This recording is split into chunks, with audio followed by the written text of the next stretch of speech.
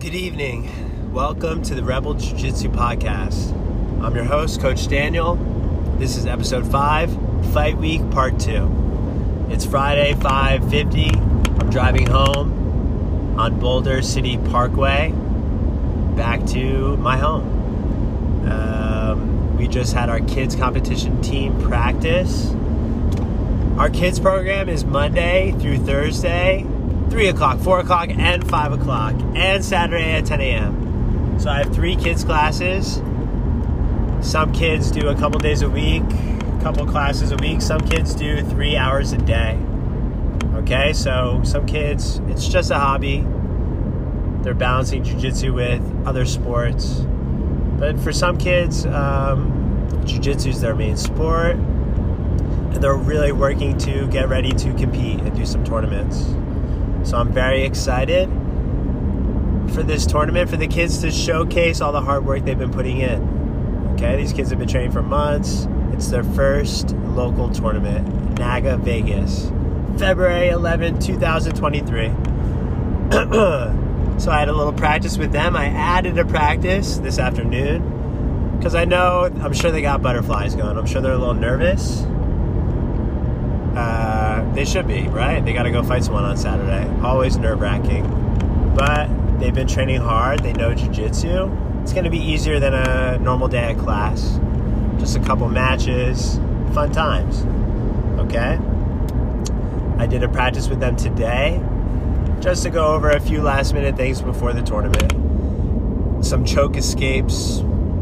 Some basic game planning. Some guard passing. So basic strategy, pass their guard, take their back, choke them out. Okay, let's all just focus on that. That's an easy one, right? That's a classic, textbook jiu-jitsu. If everyone does that, easy day. But again, some kids are going to win, some kids are going to lose. Either way, I just want to try to make this experience as good as possible for them because I know how stressful and intense a competition could be. There's going to be over 1,000 kids competing, or grown-ups and kids competing. I have over 20 people from my school doing the tournament. And we have a small school, guys, less than 100 people. So to have 20 people doing this competition, it's really cool. I'm really excited. I think we have something special at our academy. It's about quality. It's not about quantity. It's about quality. And we'll have as many kids and grown-ups fighting at this tournament as schools with 300 people, 400 people in them. You know what I mean? But they can all get it. So, very excited for this event. I got some kids doing no-gi, some kids doing gi. It's all just jiu-jitsu, though. My beautiful wife, she made some t-shirts for all the kids. So every single kid, we gave them a t-shirt on us. Because at the end of the day, guys, it's about so much more than business for me. Okay, I did NAGA tournaments when I was a kid in 2002, 2003, 20 years ago now. Okay? Not to do a long sob story, but when I was 14, my dad died. I quit jiu-jitsu. And jiu-jitsu was the number one thing in my life. My favorite hobby, my favorite activity. A big part of my identity. When I was a teenager, I kind of fell out of that. And a few years later, picked it back up. But I always, from that point on, my goal, especially with my school now, is to be the person that I needed back then. I had some great jiu-jitsu coaches, so I'm thankful for all the coaches I've had. Growing up in New Jersey, moving out to California, I've learned so much from my coaches, so grateful to them. And now I just want to be there for the kids in my program, no matter what they're going through. For some of them, the hardest thing they're ever going to do is this tournament. You know what I mean? They got a great life. They got mom and dad. They got a nice big house. They got an iPad. They got a smartwatch. They're living the dream, right? The hardest thing, maybe the hardest day of their life might be this NAGA Vegas. So I just want to be there for them to make it a fun experience, win or lose, okay?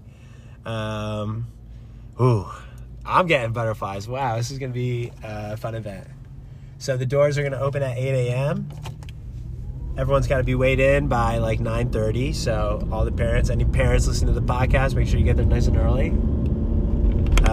I'll be there 8 a.m. to 8 p.m. I have kids doing it. I have teens doing it. I have adults doing it. I have masters doing it. So it's going to be a big day of training. For the kids, again, it's just about learning. I had some parents said, "Oh, can my son do the tournament?" And I said, "You know what? He should wait. Okay? If they're not ready, they're not ready. If they haven't been doing the in-house tournaments, if they haven't been training a lot, then I don't want kids to get discouraged, have a bad experience. It's going to be a very intense event. Samurai swords, dragon logos. It's going to be crazy. But the kids I have doing this tournament are 100% prepared. I told some of the parents, hey, you know what? They should do no gi and gi because I know your kids are going to do so well. They can definitely get double gold. So I can't wait to see these kids show the work we've been putting in, you know what I mean? These kids don't know how to long step, so let's see what happens, you know what I mean? Long step, knee slide, let's go. So, just wanted to give one more update before the big day. I'll be talking about the NAGA Vegas. I'm going to watch these UFC fights, so I have something to talk about on the podcast, you know what I mean? Just for business. I guess I better order the UFC fights as well, just so I can talk about that big champ versus champ, Volkanovski versus Makhachev title fight. Again, this podcast is kind of like a phone call, okay? I'm on speakerphone. I'm on my iPhone. I'm driving home from work. All right? If you want to listen to an interview with a genius scientist recorded on $1,000 microphones, hey, go listen to Joe Rogan, bro. You know what I mean? I'm a 31-year-old jiu-jitsu teacher talking about my life. But listen to this. I mean, listen to my podcast. It's way better. More authentic, more raw. I had some kids tell me, oh, I'm listening to the podcast. I'm like, okay, cool. Let me keep it as professional as possible then. And just try to give you guys some insight. Okay, I have another episode planned where I'm going to go over some gis, just simple gis, you know what I mean? What are the best gis? What are the best gis for the price? What are the best Amazon cheap little gis you can get your kid? Cheap gis you can recommend to your brother-in-law to start doing jiu-jitsu. And what's the very best gi? We already know the answer. Shoyu roll, by choice, never by chance. This podcast is also brought to you by Anchor. Have you ever wanted to start your own podcast? Well, you can. Just download Anchor on your iPhone. You can record the whole podcast on your phone. No crazy equipment. No studio booking fees. No engineer. Just you, your phone, and your story. So, I hope you guys enjoyed episode 5.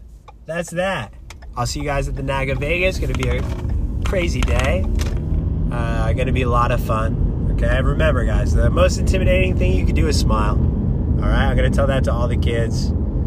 Someone sees you with a smile on at a jiu-jitsu tournament, they're all nervous and scared. They're going to be like, what's he happy about? What's she happy about? You're happy because you're doing jiu-jitsu. Okay, whoever has the most fun wins.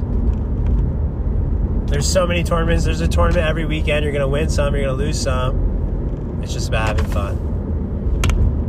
Getting choked, not that fun. But jiu-jitsu is always fun no matter what.